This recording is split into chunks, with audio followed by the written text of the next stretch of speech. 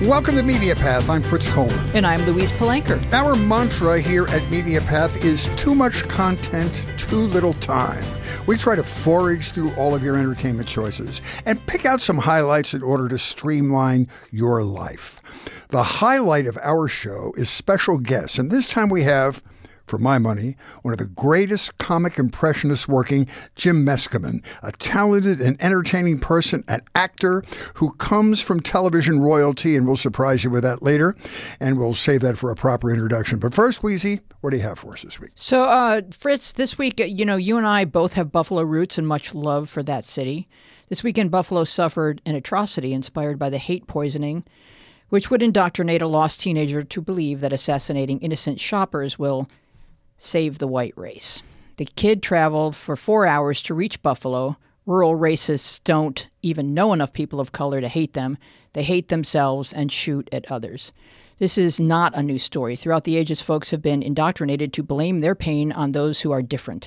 Crimes against humanity taint and shape our shared histories. Holocausts, ethnic cleansings, mass murders will never correct. They will only corrode. Hate can never cure hate. Only love will do that. Our job as humans is to rise above hate, and one way we do that is by sharing stories.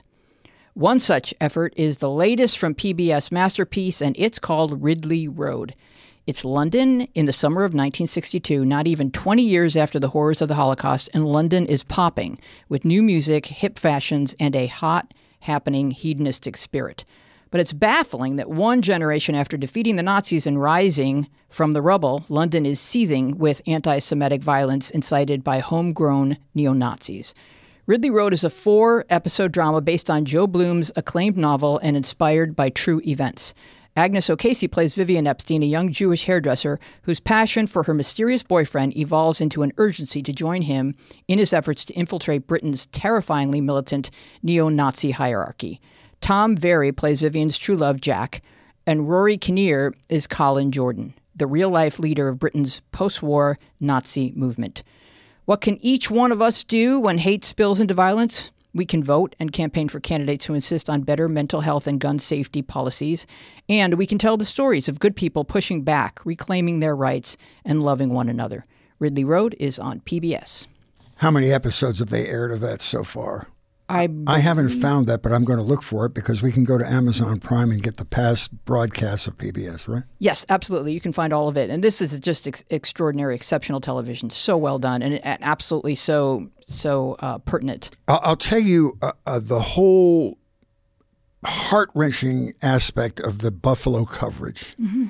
And that is the diversity, not in race, but in background of the people killed. And these were lovely, church-going people making a difference in Buffalo. It really was so sad to hear the biographical information about all these people that have been broadcast on CNN and MSNBC. It's just awful. And I don't want to get into a big political diatribe here.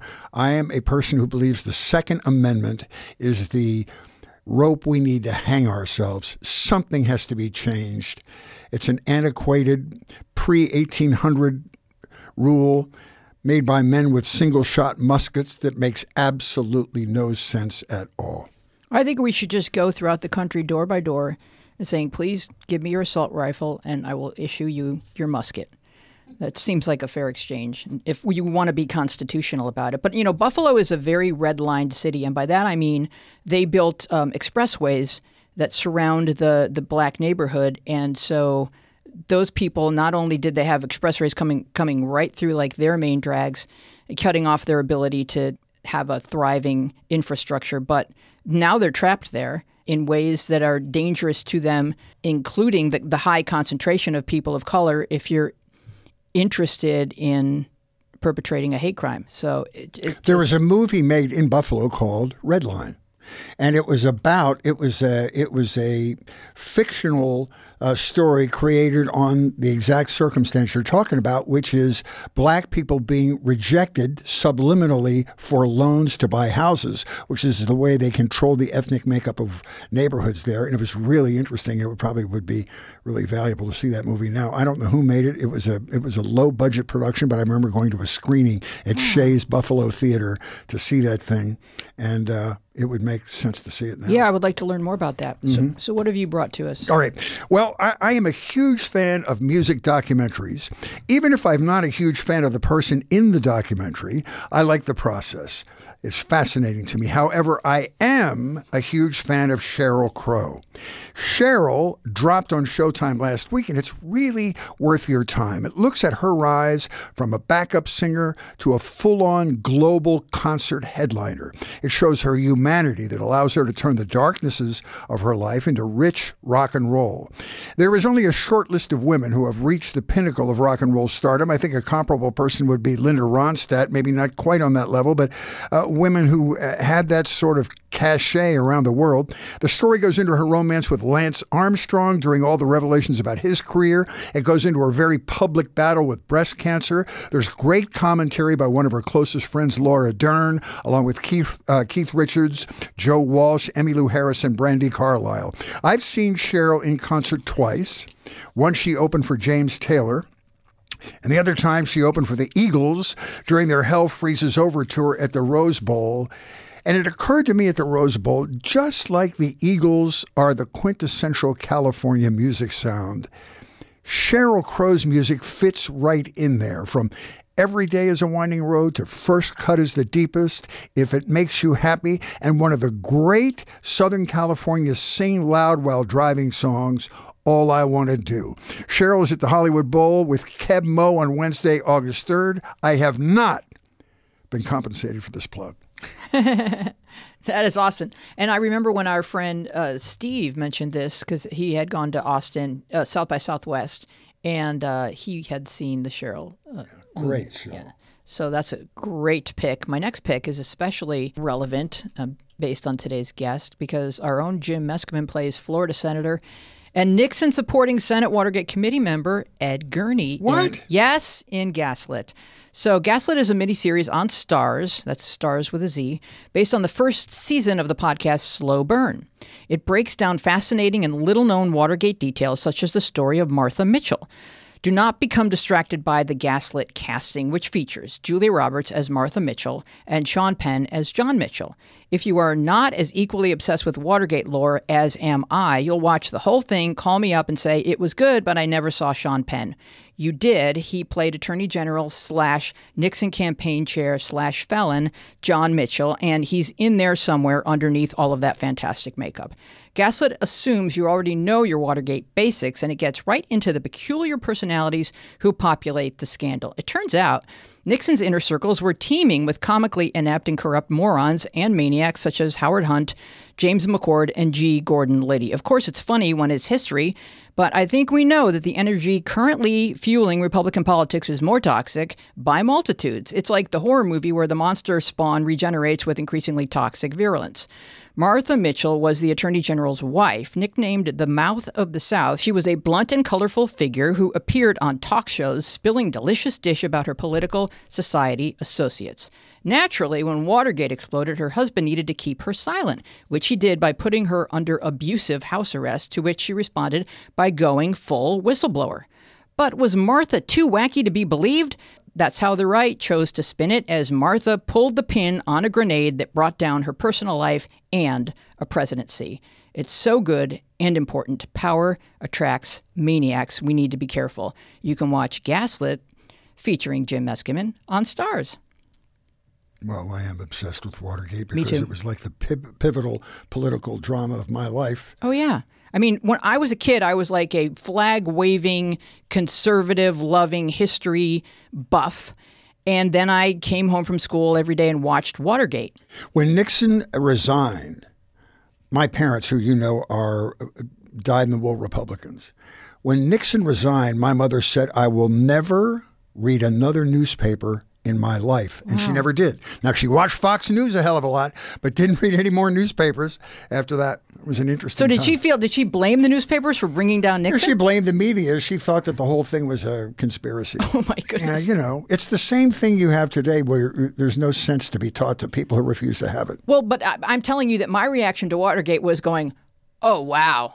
Politicians can be bad guys. Like that, it just opened my eyes, whereas your mom was like, I'm not going to look anymore. I worked at an all-night shift at a radio station from midnight to 6, and then I would get off, and I would go to the men's clothing store where I used to work at about 8 in the morning and wait for the tailor to open up, and then I would go sit in the back of the men's clothing store and watch the Watergate hearings until I couldn't keep my eyes open anymore, and then I would go home and sleep. It consumed my life at the time. I just couldn't believe it.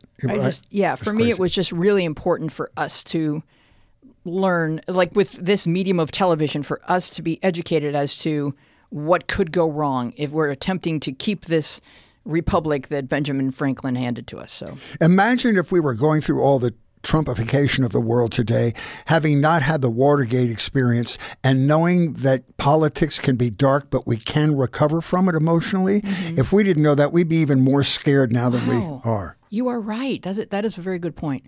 Let's introduce our guest. Okay, our guest is Jim Meskimen. He is a wonderful actor, comedian, and impressionist who's best known for his voiceover work in video games. He appeared, as Weezy said, in Gaslit, Brooklyn Nine-Nine, American Auto, Bad Detective. His YouTube videos are wonderful.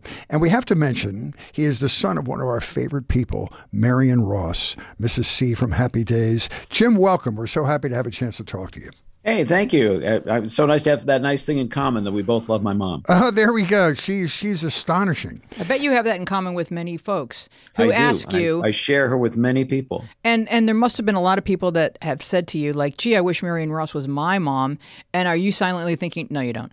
Or no. Actually, what people say is your mom raised me. Aww. So they feel like she was their mom. And Marion Cunningham was definitely as much their mom as mine, because my mom, Marion Ross, was very different from Marion Cunningham. We had Henry Winkler was our guest last week and said that she was one of the most mentoring and iconic figures in his career and his life in general. He worships They have a her. beautiful relationship. They've had a really wonderful friendship all these years. And I just want to say one thing about, being a stand-up, and I always look for the humor and everything. What I love about your performances is the jokes you do. In addition to the impressions, the material could stand alone even without the impressions. It's smart and funny. You have brilliant lines that put the character into context. The greatest example I heard in watching all your YouTube videos is Kevin Spacey, where you're trying to teach people how to do a Kevin Spacey impersonation. And you say, let the bottom part of your face relax and then suck the sympathy out of your soul. That's brilliant. Yes, that was long before his debacle and his topple from fame. No, but as an actor and the character we knew him as, it was just a great description of his. Yeah, thank you. Well, I appreciate it. Yeah, it's sorry, Schadenfreude there for old Kevin, but who my wife and I grew up with, Kevin Spacey, not far away. She did plays with him, and I saw him in plays in high school, so I've known him a good long time. And one of the last films he ever made, which will probably never be finished, was about Gore Vidal, a movie called Gore, and I played Johnny Carson. Oh, wow. In that film. But as I say, it'll never see the light of day. But anyway, on to brighter topics. Yeah. I mean, I guess that's one of the casualties of finding out the truth about someone, is sometimes it can destroy not just their career, but peripherally whoever was working with them. Yeah, it can take out 3 or 4 minutes of your comedy routine, right? Like that. Boom. Wow. So when you're kind of like capturing a voice, like, is there a secret to it, or is it just a talent that you've had since you were a little kid, and then you done trying to explain to us how you do it when it just comes naturally to you? Well, a certain degree of it does come naturally because I've always been interested in it, and partly was growing up with Marion. Marion, my mom, was just a wonderful mom, and she would call my attention to people's accents and the way that people behaved, and we sort of played with copying people just for our own amusement, which is how most impressionists do it. They do it because it's fun and funny, not because they think they're going to make a fortune at it, when they're kids. And I never really had a goal to be Rich Little, although I really loved Rich Little and was so impressed, as we all were, with his capacious talents. but I just enjoyed playing around. And so there's no secret other than, it's kind of like music. You listen and you develop your ear, and I imagine if you've ever played a musical instrument, sometimes you have to work at these chord changes, and it takes some practice. And the people that aren't that interested and that dedicated never really get the hang of it. So you're supposed to change chords? You're supposed to change chords? Because that's an important Optimally. Note. Every now and then you should change a chord. I don't know a lot about songwriting. That's a great point, but you do change chords. And one of the things that makes you different and interesting is Rich Little would do an impression of, say, Jack Nicholson, and that would be good, and it would laugh, and he'd have a one-line joke in there. But you do a thing where your impression morphs over time. So you'll do a young Jack Nicholson evolving into an old Jack Nicholson. Why don't you give us a little taste of that, if you don't mind? Well, yeah, so young Jack Nicholson, when we first meet him, is he's got a young physicality, so he's a little more taut, a little more bright, a little more snappy. And then we meet him later on, he gets a little more established, he's got a couple Oscars under his belt. That can't be comfortable. Now when you see Jack, if you're lucky enough to see Jack, he's more of a senior statesman. Mellowed out, That's kind of like Martin Short doing the various notes of Jerry Lewis, eating a lozenge or being. Yeah, well, that's the thing. I mean, these great personalities that we see, these great artists that we revere, they don't just stay the same. Right.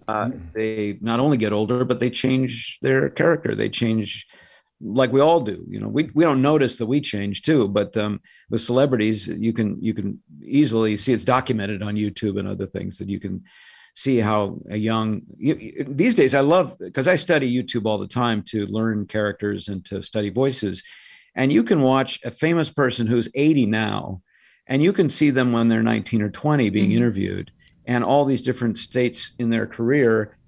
And I mean, we've never really had that before, where you can really contain a person's whole existence as an artist and watch it and learn from it. It's extraordinary. Right. The availability of this content that enriches and informs us is changing the way our brains are wired, I think. Do you notice that with your kids that grew up kind of native to having this accessible to them, that they're learning exponentially more quickly than we did when we had to go to the library and order a book and wait a month for it to arrive? I suppose so. My daughter's in her 30s now, so well, not the best person to ask about that. You do another thing, which is, again, makes you separate and above other impressionists, in my opinion. And that is you have a great skill for pointing out the similarities in various people's voices. You do, I hope you'll do this for me right now, just for my own personal aggrandizement. Tommy Lee Jones, Dr. Phil, and Al Gore. Oh, okay. So, see, now Al Gore and Tommy Lee Jones were roommates in college. Did you know that? At Harvard, I did know. At Harvard, yeah. So you can imagine, Al Gore being perturbed by Tommy Lee Jones and say, "Listen, Tommy, I have to talk to you because you have been leaving. You're not wearing your shoes. You come in, you're tracking all kinds of mud in your bare feet. You're leaving a carbon footprint." That's very amusing. But if you expect I'm going to change my habits just because you're irritated, you're wrong. And then Dr. Phil could come in, and he's got a similar voice, maybe a little deeper, and with a totally different emphasis, and he uses his shoulders a lot more when he talks. I could say, "Guys, let's just take your separate corners." I hope it's an old routine. I don't remember. No, it's okay. It's wonderful. Like it's on YouTube too. So do you kind of like categorize your impressions around like people who you notice they sound similar before you start trying to do them, or you notice they start to sound familiar as you hear your voice doing their voice? Yeah, I mean, it's all fair, right? It's an art form. So for me, I go with my affinity for the character very much. I'm interested in people that I'm attracted to. Like, we all love Robin Williams, and I developed a Robin Williams impression quite early on. And he's got this marvelous kind of, rapidity with which he expresses his ideas, so he can get in and out. It's sort of like a smash and grab burglar. But also is capable of great tenderness and great sincerity. And when he slows down, it's, I think, in some ways even more moving. But do you notice that, you know, Awesome. I know you've noticed this because you're filming yourself, putting yourself on YouTube, but like your face takes on their mannerisms, like your face takes on their emotions. Like you're really becoming this.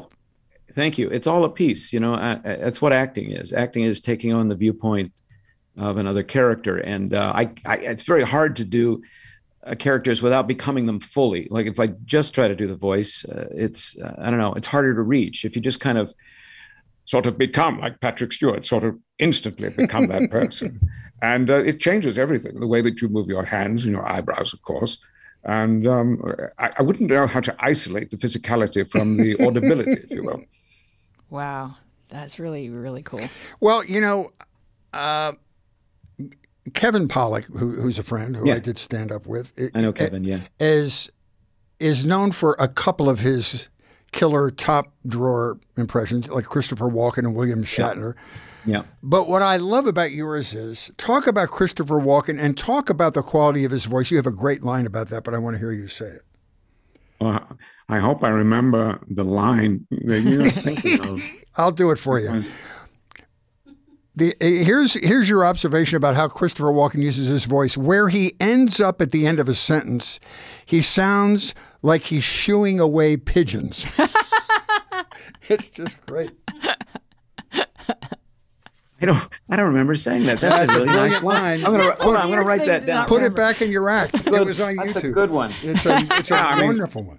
I think the thing about Christopher Walken, and Kevin Pollak does a fantastic Christopher Walken, is that he's unpredictable. And we've all kind of gotten used to the kind of unpredictability that you expect from a Walken performance. Now, recently, I saw him on a talk show.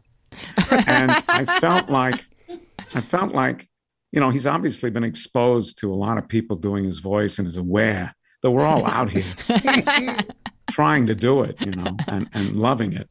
And I felt like he was holding himself back, like he was actually trying not to sound like Christopher Walken, which must be very tough if you're Christopher Walken. I really did notice that. I thought, you know, he's holding back. Yeah. He's trying not to be peculiar. I wonder if. But I sure respect him as an actor. He's just always delicious.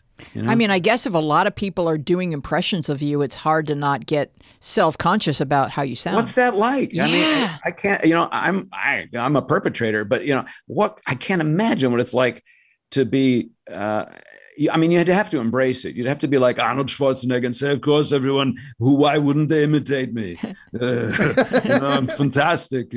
As the governor of California, you know, I'm wonderful. So you just have to make your peace with it, I guess, and know that it is an expression of respect and admiration. How many presidents can you do? Oh, a bunch of them. Mm-hmm. All the way Millard back to Fillmore. That's it. Millard Fillmore. Yeah, my Millard Fillmore is really pretty good. Pretty good. I think I'm probably the world's best.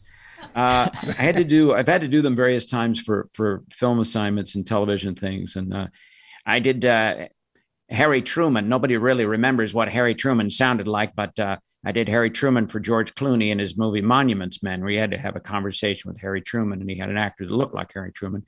And Harry Truman is actually quite a bit like Colonel Sanders. And that's really my day job. I do Colonel Sanders for the radio and TV commercials. Oh, my. Which is a great honor and a pleasure to do Harlan Sanders. I always love doing that. That's pretty good. That's been a real pleasure to do. Yeah. He's sort of presidential in a lot of ways, you know, with that little string tie. Yeah. You said, or it was in some of your bio stuff, that like the dominant block of your career is doing voiceovers for games and stuff. Is that true? I wouldn't say dominant, but I do a fair amount of games. I mostly I've done commercials and you know, there's this whole niche of dialogue replacement for films and trailers. Mm-hmm. And I've done a ton of those. And most voice actors I know, my fellow impressionists, that's a big part of their business because, you know, an actor like Colin Firth, for example, Colin Firth in 1917, a very fine film that they used his voiceover quite a lot in the promotion and the marketing of the film. And but they wanted to change the dialogue quite a lot from the movie to make it shorter to fit into the trailer and make it more punchy, I suppose. And so they would hire people like me to create that voice and to record that way. And there's a lot of that goes on in trailers. You know, you'll hear, like, there'll be a scene where Robert De Niro says, "I don't think it's going to work out." and his original line in the movie might have been, "I'm going to be honest with you. I don't think this is going to work out for two reasons. One, you know," and it's long, and they want to just kind of squish it. I think they're just intimidated. They don't want to call Robert. They don't want to call him in. They don't want to call him. Well, he's one of your big three: Pacino, Walken, and De Niro, right? The big three, yeah. The New York three, and Al Pacino. Al is fantastic. He is a force of nature. And Walken, of course, is who he is, you know, basically a dancer who dances with his voice. But Robert De Niro is different, you know, his mouth is upside down. So it's tough. It's tough. Now, when you played George Washington crossing the Delaware, your mother said that she is the mother of the father of our country, very proudly. But how do you kind of nail George Washington? Like, how do you get down his essence? Well, that's fun, because then we're creating, we're not copying anything. So, you know, we've all been exposed to imagery of George Washington, of which there are 5 paintings. I mean, it's not a lot. It's, you know, of contemporary to his life. So we have to use our imagination 100%. We learned with Daniel Day-Lewis that Lincoln had a rather high voice because of descriptions and the research they did. Mm-hmm. Washington, I don't know. I never read anything to describe what his voice was like, except they obviously we revere him a lot as a leader. So when I created my Washington, it was sort of a little bit campy and over the top. Like, I'm George Washington and we're crossing the Delaware Expressway. Move, men, move. The Delaware Expressway, that's right. You know, nobody knows. So, you know, the advertising people wisely chose me. So of course. I often wonder if those guys maybe had a British lilt to their accent, because we have he would have. He was in the British Army. So he could. Like we have that Atlantic accent that lingers through Katharine Hepburn and then sort of fades. But those people sounded those fancy East Coast people sounded kind of British. That's right. They had that mid-Atlantic accent, which sounds just a slight bit British, but is quite American too. It has that sort of 1940s sound. That sort of wonderful, classy. Where is my Connecticut martini anyway? Where is my martini? Yeah, clenched. Yeah, that's right. And FDR had that accent. But FDR, exactly. He had a sort of a strange hybrid East Coast accent. And of course, when we hear FDR, he's always speaking loudly like this because of the recording equipment of the time, the radio, etc. But if you heard a human being speak like this in real life, you'd think he was a cartoon character. That's awesome. You talked about Rich Little. Who were some of your other influences when you were in your nascent period? Oh, gosh. Well, yeah, Frank when Rich Gorshin, Little was on. Sorry? John Byner? To some degree. Byner was really weird, though, huh? Funny, but really out there. Rich Little, I appreciated his technique so much. Now, as a kid, it was just magical. And I've noticed that, you know, when you search through YouTube for Rich Little stuff, he has these wonderful clips where he is in the presence of the person he's imitating. Like Jimmy Stewart. He was right there with Jimmy Stewart. It was on the dais at some kind of big George Slatter celebrity roast. That's right. You know, that's got to be an advantage, I think. You know. Well, has that ever happened to you, where you've encountered that? You know, just someone says, "I heard you do me," and then you're put on the spot. Well, you know, not quite in that way, but I have.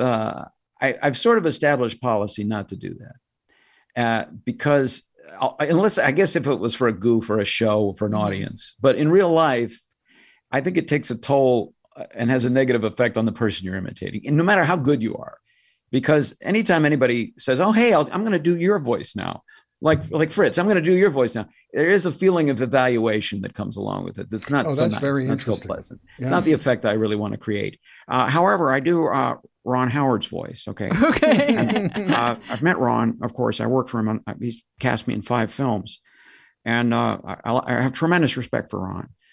And one time I got hired to do a voiceover for an event that was honoring Imagine Entertainment.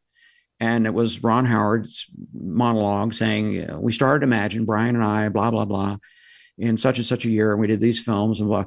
And I turned to the guys I was working for and I said, now, is Ron going to be at this event? And they said, oh, yeah, no, he and Brian are being honored. I was like, well, isn't it kind of weird that I'm doing this voice? Can't you get Ron Howard to do this voiceover? And I forget what their answer was, but quite a bit later, I ran into Ron and I asked him, hey, not for nothing, but were you at an event and they were honoring you and you heard this voiceover? And he went, oh, yeah, I wondered about that. I thought maybe I had a cold or something. So he didn't know it was you? No. Oh my gosh. So I think a red flag went up. Otherwise, I don't think he would have remembered it. Have you done more Ron Howard movies than Clint Howard? Oh, no. He still has the lead there. I believe he holds the record. Yeah. And rightly so. Hey, I don't know if you've read, and this is, I should be plugging myself, I suppose, but this book, The Boys by Ron and Clint Howard, their wonderful autobiography, is sensational. Yeah, I've read that. I just loved it. I thought it was just, I thought I knew what the book was going to be about because I know both those guys and I know about their history, but man, it's so much greater a story. I used to see their dad, Rance Howard, at Patty's Restaurant, sitting right at the corner. Yeah. And he was very patient with the general public would want to come up and talk to him. I never did. Right. But he'd just sit there and he'd bend over, Well, they grew up like a couple blocks from there, as you'll read in the book. And I love reading books that overlap one another in terms of the storytelling. So if you read your mom's book, this is my recommendation, dear listener. read Marion Ross's book, and then read Ron and Clint Howard's book, and then read the book I'm reading now by Karen Knotts, who's the daughter of Don Knotts. Tied Up in Knots.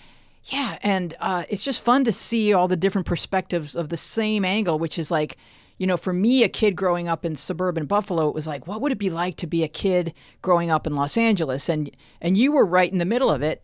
And how did that feel for you, knowing that your mom went and did this cool thing? And did that have a huge influence on your career choice? Oh, absolutely. I mean, I was a cartoonist, illustrator, painter. I was on that track. And that's what was my first career. I worked for Hanna-Barbera, and then I worked for Rankin Bass in New York. And I did a lot of freelance work. And I studied art in Spain and really was going down that path. But I did sort of get a taste of what it was like from watching and observing my mom's career. And I felt like, of course, attracted to the attention and the kind of exciting newness of it and the surprise of it all. And it did change our lifestyle a lot, because to go from a single mom who was a struggling actress to being a woman on a hit TV show changes everything.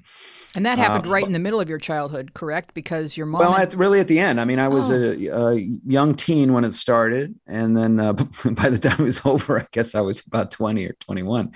So, yeah. But I was, it took me a while to get kind of make peace with the fact that I wanted to be an actor. And I had to kind of figure it out, because I did invest a lot of time in being an artist. And I still like to create art. But I like the social aspect much more of being a performer. Mm-hmm. And it seemed like in reading your mom's book that she was just heroically able to give you guys a real childhood, even in the face of what you didn't need to understand as a child, what was going on in her relationship with your dad, correct? Yeah, she's a Midwest girl from Minnesota, Albert Lea, Minnesota, and she did a really great job. As now a married father of one child, and we worked our tails off. And my wife, and I, we would just be knackered at the end of the day with one kid. I couldn't imagine really what she had to go through with me and Ellen, my sister. So my hats off to her. I treasure her so much. I'm curious about your transition between careers. How old were you when you went from the art world to the performance world? And when did you realize that your passion for the performance overcame the passion for the art? Well, it's interesting because it really was a problem for me. I'd invested so much time and so much of my life and my interest in drawing. I read Mad Magazine and I learned to kind of cartoon from that. And I was the school cartoonist and I did the political cartoons for the high school paper. And I really thought I was going down that path. And I worked for Hanna-Barbera one summer doing, storyboards. But inside of me was this interest in voices and characters and acting out. And many artists have that. I know many visual artists, cartoonists that are also good at voices and stuff like that. But I felt like I really needed to kind of choose one. You know, it was a bit of a Sophie's choice. And I was walking down the street in Madrid, Spain, where I was studying. I'd been studying art, and I was kind of at this weird crossroads. And I was about 22, and I ran into the actor Harvey Keitel on the streets of Madrid as I'm having this, you know, kind of crisis. And, you know, Harvey Keitel's a terrific actor. He's he could be one of the big three in New York. He's so great. And I stopped him and talked to him on the street a little while. And he was very generous with his time. He told me what he's doing, shooting a movie here in Madrid, blah, blah, blah. And after he left, my heart was just going crazy, you know. And I had the presence of mind to kind of observe that and note that. And I had this epiphany. I realized, oh my God, you know, I've met the greatest painters in Spain. I've met some amazing artists. My heart didn't go nuts like that. So I immediately made plans to move to New York, and that's where I started my career. And where did you get to practice your impressionistic chops at first? Did you do comedy clubs in New York, or? No, I'm not a stand-up, and I didn't do comedy clubs, although that was the beginning of so much great comedy in New York in the 80s, early 80s. But I was in the improv world. So I did improv theater for 10 or more years. And that really was where I drilled the quick changes. And we did this, I was in a group called Interplay, and we did a bit where we'd get a name of a famous man in history. And then we would do like a scene with another person with a biopic of that person's life. And then we would change the leading man of that biopic. So it would be, you know, John Wayne as Stalin or whatever, you know, whoever the figure was. And the audience would call it out, and I would change on a dime. And the fun got to be, how quickly can I change viewpoint? And I found that you can change viewpoint very quickly, less than a second. And audiences love that. They love to see a guy change into, say, Ian McKellen, for example. I mean, as long as we're here, why don't we demonstrate what I'm talking about, you see? Or Sam Elliott. It doesn't take long. All you got to do is make a decision. And then it's all a fait accompli, as they say. How often do you get to take out your act, for lack of a better term, and do one-person shows or one-person presentations? Because I know you're an actor primarily and do all these other things, but do you get to take your show out and do it on large stages around? I have in the past, and I intend to in the future. Right now, it's been a little while, and it hasn't quite opened up to that degree for me where I'm getting booked a lot of places. And that's fine, because as you said, I've been doing a lot of television. And also I need to rewrite everything. You know, we talked about Kevin Spacey. You know, they're celebrities that come and go. They suddenly mean something different. Like even Robin Williams, you know, right after he passed, it was like, I'm going to retire this for now, because it doesn't mean what it used to mean. Now it means something tragic. With a little bit of passage of time now, it's a little more interesting to bring Robin back. We still remember him as a person who thought outside the box and had big ideas and was creative. And we don't immediately recall the tragedy of it. So I got to rewrite the show and then get it on its feet. Well, I want to talk to you. I'm working on it. I want to talk to you a little bit before Kathy Ladman joins us. I want to talk to you a little bit about Gaslit, because I am obsessed with it. So you play Nixon supporting Senate Watergate committee member Senator Ed Gurney of Florida, who not long after Watergate stepped down from office following his own indictment on influence peddling. You don't want to get caught influence peddling. When you're playing a real-life Wikipedia entry, how much of what you can learn about him enters your performance? That's such a great insult. You Wikipedia entry. Well, I did my research on Mr. Gurney. Mostly I was looking for physicality and vocally to see what kind of, again, you mentioned he's from Florida, but he originally was from New York. So he had this kind of interesting hybrid accent that was not completely Southern, but also had hints of the East Coast in it as well. So very interesting thing to try to duplicate. But I like to do people that are documented in historical. It's fun for me. And this project was delightful. It was directed by a guy named Matt Ross, who is an actor himself and has starred in films, also a terrific director. And I really like working with him. And the first day, you're talking about not recognizing Sean Penn. I've worked with a lot of Oscar winners. Actually, I've worked for probably about 12 of them. And there's, depending on who they are, you get a little nervy. I talked about my heart pounding with Harvey Keitel. I was like, God, I hope I can be cool around Sean Penn. And he and I had a scene together. It was a wonderful scene you'll see it in a week or two on a golf course. And I walked into the holding area in this country club where we were waiting, and there was nobody in there except for this fat, bald guy who came up to me and said, "Hi, I'm Sean." I said, "If you say so." The makeup is well, you've seen it. I mean, it's really astonishing. By the way, I know the guy that designed it, and I met him on The Grinch when he was a young makeup artist. His name is Kazuhiro. And he designed Gary Oldman's makeup for Darkest Hour and won an Oscar for it. Holy cow, that's right. Wow, it's so good. It's so good. And I watched it. I was with Sean Penn inside, outside for hours and hours and talking with him and sitting next to him and being real close. And man, you can't see a seam. It is just completely. No glue oozing in the heat of the lights. Nothing. He really, he's able to embody John Mitchell, who's a very familiar figure from my childhood, watching Watergate play out. And if someone said to me, hey, how about Sean Penn for John Mitchell? I would have, continued laughing for a few days. And then I would have said, okay, well, how about, let's actually have this conversation. So how does that come to be where Sean Penn says, or someone says, because it can't be originally the filmmaker's idea. It had to have been Sean Penn's idea, right? Because no one else would have suggested it, right? Box office appeal too. No, but it's question. So crazy. Is there any other casting you can think of that's so not so off point? Where? Well, remember he played Harvey Milk, and on paper that probably seemed weird too. He was wonderful as Harvey Milk. Yeah, but this is Sean Penn is a nice-looking, youngish-looking guy, and John Mitchell is a old, fat, bald guy. That's all I can say. Other than the acting, when he is in his makeup, he does become John Mitchell, and there is an endearing quality to him that Sean brings to him. He really does love his wife, and he really is a person. He just got all caught up in this whole Nixon or nothing kind of.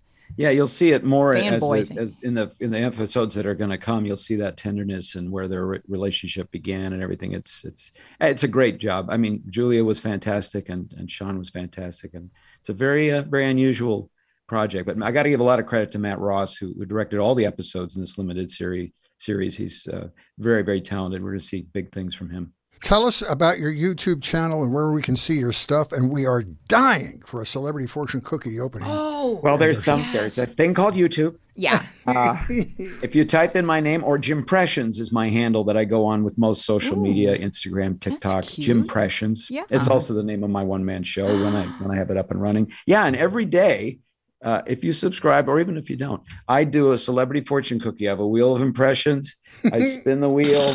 What have I got here? Marlon Brando. Okay, Marlon Brando. And then I took a celebrity. I took a cookie.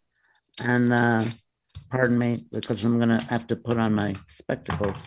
The writing, the typesetting is so blasted small. Laziness is nothing more than the habit of resting before you get tired. I thought when I first looked at this, I thought it said laziness is nothing more than the habit of resting before you get fired. Oh, there you go. That's good too. Another definition. Works either way. Let's do another one. That was not hilarious, but let's get another one. And we got Steve Martin. Mm-hmm. Okay, Steve Martin. We'll be happy to read this little snippet. Patience is one of the hardest virtues to master. Patience is one of the hardest virtues to master. It's true. I wish you could have got that out in fewer words, but okay. Yeah. And one more here. Yeah, it's interesting that magic number, and we got Slim Pickens. Okay. Slim Pickens. I'm sure you remember the great cowboy actor Slim Pickens. And let's see if I can make head or tail of this one. Eat, drink, and be merry, for tomorrow you may diet. Isn't that charming? That's what passes for a one-liner in Wuhan. Do your fortunes have any lucky numbers on the back? Oh yeah, they do. In case they all people do. I want to never play pay the much lotto? attention to those. Maybe Yeah. lucky number. You get 55, 30, 41, 56, 10, 9. No. Oh. Oh, drat. Well, you're an enormously talented person. I was really looking forward to talking to you, enjoying all your YouTubes. And you're smart and YouTubes. funny. Thanks for watching my YouTubes. And get your YouTubes tied. And, the thing about it is impressions don't always have to be funny. I learned that from Jim Carrey, watching him at the Comedy Store. And he was like 16 when he came down from Canada. Wow. He does a show-stopping impression of Henry Fonda doing a scene from On Golden Pond. There are no jokes, and you can hear a pin drop in that room for 5-10 minutes at a time. And then he does something with humor attached, and it makes the humor explode even more. So it doesn't have to be funny every minute. It still can be touching. And Agree. Yeah, it's really just a tool in any actor's tool belt. Kenneth Branagh uses impressions all the time when he portrays famous people, and it's not for comedy. It's for the illusion of putting that person there. Wow. Fun talking to you, sir. well, Continued success. I don't want to say goodbye until Kathy comes, but because I want to ask you about the Big Door Prize. Thank you. The Big Door Prize is a series that I am working on, and it is going to be coming out, I think, in October on Apple. It stars Chris O'Dowd, the wonderful Irish actor Chris O'Dowd. You might remember him from Bridesmaids. He's a very charming, wonderful, talented guy. And it was produced by one of the creators of Schitt's Creek. It's going to be super fun and inventive and dry and delightful. I think it's coming out in the fall. We just finished shooting it. The Big Door Prize. No door prize in it. It's about a fortune-telling machine that suddenly appears in a small town, very high-tech, and purports to tell everybody their destiny. Ooh. And everybody in the small town gets just their wits wrapped around this, and their panties in a bunch, all about what their destinies should be. And I think it's going to be a really charming And show. who do you play? I'm not at liberty to say. I see. Isn't that odd? But I'm not. Eventually, I will be. We'll come back. I'll tell you. All right. Or you can just watch the show. It'll be obvious. Thank you, my friend. Great to talk to you. Thank you so very much. Take so care, much for Jim. having me. See you, Jim. I'll tell my mom hi for you. Please yes. do. Say hi We from love us. her. The biggest smile in show business, Marion Aw, Ross. she's so cute. Kathy All right. Ladman. Is Kathy here? Kathy. Hey, folks, it's a double treat. One of the great stand-up comedians working along with being a writer and an actor. She's been on The Tonight Show, The Late Late Show, Curb Your Enthusiasm. She wrote on King of Queens. She won the American Comedy Award for Best Female Stand-Up in 1993. And she has a wonderful new one-person show called Does This Show Make Me Look Fat? The title wins with me. The answer is It's no. June 3rd, 4th, and 5th at the Pico Playhouse at 10508 West Pico Boulevard in Los Angeles. If we have piqued your interest, you can get tickets at www.tickettailor.com, or you can go to her website, kathyladman.com, for more information. So happy to see you. I'm excited for you. Great to see you. I'm in the desert right now at my director's house. We've been rehearsing since Saturday, and that's a portrait of her over there. So so just so you know what you're going to be staring at. Well, I'm excited to tell people about this because you're a brilliant stand-up. You're a wonderful writer. I've always enjoyed your stuff so much, but this is not. This is about something Yes. that was a great deal of pain, but a great deal of growth in your life. Talk about it. Mm-hmm. Well, I became an anorexic at about age 18 or 19, and have really struggled with it certainly through my 20s and into my 30s a bit. And then I found a way to deal with it, through therapy, and medication, and also a big deal of it was through Overeaters Anonymous. And I cover all of this in the show. And while there's really no cure for this disease, there's a lot of hope. And that's something that I really want to impart through this show. Well, I think a lot of people will benefit from what you say in not just that challenge, but other challenges, the challenges of addiction of all kinds. But I think our first exposure to eating disorders was Karen Carpenter, when they put a face to anorexia and what that ended as tragically. And And so how do you modify your behavior trying to come out of that disorder? What do you do? How do you change your life? I mean, a lot of times I have to, what I've really come to is a place of acceptance. And I may not like, I see through distorted eyes. I may not like what I see, but I accept what I see. And while oh no, my friend's dog is trying to get in here. Oh, no, Finn, you can't come in here. No, all right, hold on. Go get Hold on. Finn. Don't worry about Okay. it. No problem. It's going to be, I'm sorry. No, we can get him. That's okay. I think people are going to. Get up on the bed. Get up on the bed. Good boy. Boy, Finn. Okay, sorry. Can we see him? He's big. He's like a Rottweiler Okay. lab mix, I think. Mm-hmm. So what I was saying was that it's about accepting yourself, and it's about modifying. Like whereas I used to really starve myself in the depths of my disease. I starved myself. I existed on so little food, and then I had to get into the habit of eating food because I had to. Mm-hmm. And not denying my hunger. I was so used to denying my hunger, Wow. depriving myself. So it falls under the category of OCD, correct? I think so. Have you looked this up, Louise? No, I know I struggle with some OCD things where you're constantly trying to convince yourself that you can't control everything. Yes. And that. Yes. So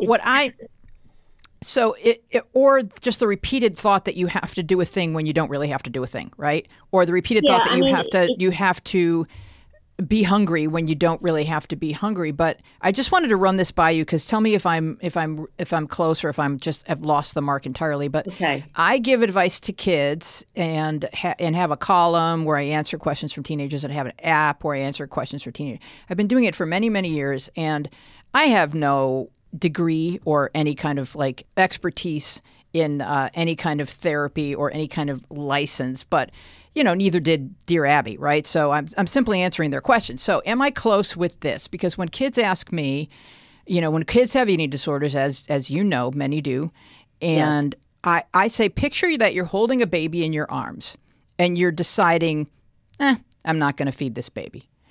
You don't get to not feed yourself. That you are God's creature, just like that baby in your arms is God's creature, and you have to nourish her. That's just, sorry. You can be obsessed about something else, but you have to nourish this child of the universe. You just have to. And because sometimes with my OCD, I like being told, you can't do that anymore. I've got that. That's not your concern. Stop checking. Right. Everything's fine. I'll check. And I don't know, that works for me, but I don't know if it's the same, if you're just told you have to eat and we're not going to discuss it. Well, I mean, one of the things that, yes, I understand what you're saying. One of the things that I've learned is, particularly in 12-step program, is that there are things that I can control and there are things that I can't control. Mm-hmm. And most of the things in the world I cannot control. Right. I am powerless over them. And one of the things that I've come to terms with is that I'm really powerless over the way I intrinsically look. I mean, we all can work at being in better shape, yes, but you can't change your genes. Mm-hmm. And I spent most of my life trying to make myself look like what I didn't look like. Oh. And, trying to force myself into this body type, whereas I just was not that body type. Mm-hmm. So I didn't look good. I mean, I didn't look good as a thin. There are people who are naturally thin. I mean, I'm a thin person, but I'm not a skinny person. Mm-hmm. Mm-hmm. And I would venture to guess that most people are not skinny. I mean, when you look at the sizes, women's sizes, when I was growing up, we never had size 0. Right. Double 0. Right. I mean, it's a ridiculous standard. And I love seeing people of all sizes because I'm seeing healthy people who are just coming in different sizes and acknowledging we come in different sizes. Right. Right. And back to what you were saying about your OCD, it does in a way take the responsibility off of me when I realize that I don't control this. Yes. Having that I can't do that. No matter how hard I try, I cannot achieve that. So it's really better to take care of myself and be healthy than try to make myself into something I can never be. Right. And to what end, anyway? Exactly. When you were on with us before, we had a very interesting conversation, and you admitted that there was turmoil in your home growing up. Yes. And some darkness. And how much can outside forces and pressures play into your disease? Well, I would think that definitely my upbringing had a lot to do with it. And also the whole social construct of women need to be skinny had a lot to do with it. But when you get down to it, really, it's about yourself and how you accept yourself. But the other outside forces, especially when you're in impressionable and informative years, have a lot to do with how you treat yourself. I mean, the social pressures of being a certain way, looking a certain way, are enormous. And it was America when you were growing up, the fashions and the magazines, the advertising and the bombardment of people that don't look like you, but you ought to look like them kind of a thing. What was the bottom? Go ahead. I'm sorry. What was the bottom for you?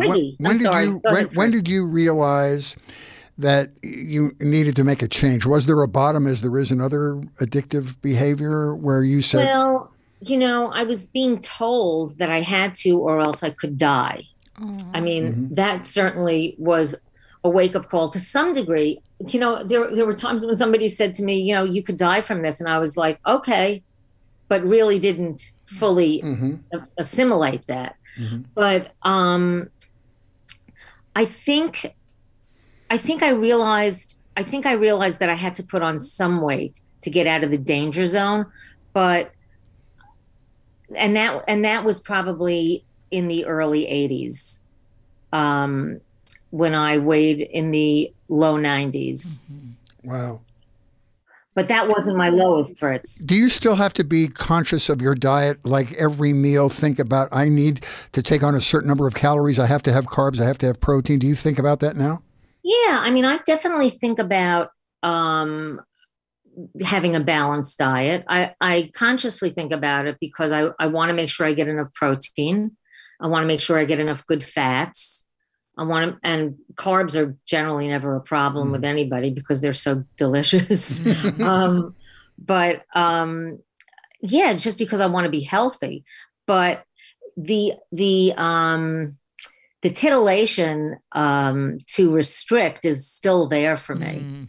There's still that excitement that, if I lose a pound, I still get a rush from that. Wow. That's so interesting. But the key is I don't weigh myself anymore except at the doctor's office when I have to. Yeah, I was going to ask you, isn't that one of the things that you really shouldn't do is weigh yourself? Yeah, I stopped weighing myself a long time ago. And I only weigh myself if I absolutely have to at the doctor's office. Otherwise, I just say, I weigh 120 pounds. Right. I'd rather not get on the scale. Yeah. But if I'm doing something medical where they need to know, if they need to know a certain amount of anesthesia that they have to give me, then they have to weigh me. Right. So I relent. Well, I'll tell you, I'm such a fan of your comedy, and you've put some meaning in this block of time called Does This Show Make Me Look Fat? And I'm so excited for you. It's June 3rd, 4th, and 5th at the Pico Playhouse at 10508 West Pico Boulevard. Tickets at www. And this is all one word, TicketTailor, TAILOR.com, or you can go to Kathy's website. Now, are you going to bring backers to this? Are you looking to take it to another level, maybe off Broadway or something? I am looking to take it to another level. I'm not bringing backers to this certainly none that I know of, because this is the first time this version of the show is really out there. So that's why we're just doing it for 3 nights, and we want to see how it goes. And then what I'm doing is I'm videotaping it. I'm having a videographer come 2 nights, and then I can make a tape and contact some other, certainly other theaters in other cities. But also, I'd like to contact like the National Association of Eating Disorders. I was going to say, I mean, it's such a universal topic. Maybe not anorexia, but bulimia, any of the other eating disorders, anything that requires a 12-step program for you to recover from. People can learn from it. So I just have a good feeling it's going to be successful for you. Oh, you're such a doll. Thank you so much. No problem. All right, my darling. We'll put the links in our show notes, and we wish you. We know it's going to be wonderful. We can't wait to see it. Yeah, when you go off Broadway, we'll come back and we'll do the whole hour about, where you're going to live in New York and all that kind of stuff.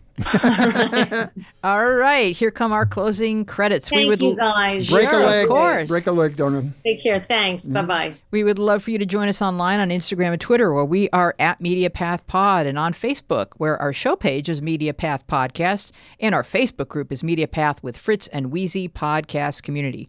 You can find full episodes with all kinds of bonus visual content on our YouTube channel, MediaPath Podcast. We would love to know what media you have been enjoying. You can contact us at our social media or email us at mediapathpodcast@gmail.com. We want to thank our wonderful guests, Jim Meskimen and Kathy Ladman. Our team includes Dina Friedman, John Maddox, Sharon Bellio, Bill Filipiak, Thomas Hubble, Mason Brown, and you. Our theme music is by me and John Maddox. I'm Louise Palanker here with Fritz Coleman and Kathy Ladman, and we will see you along the media path.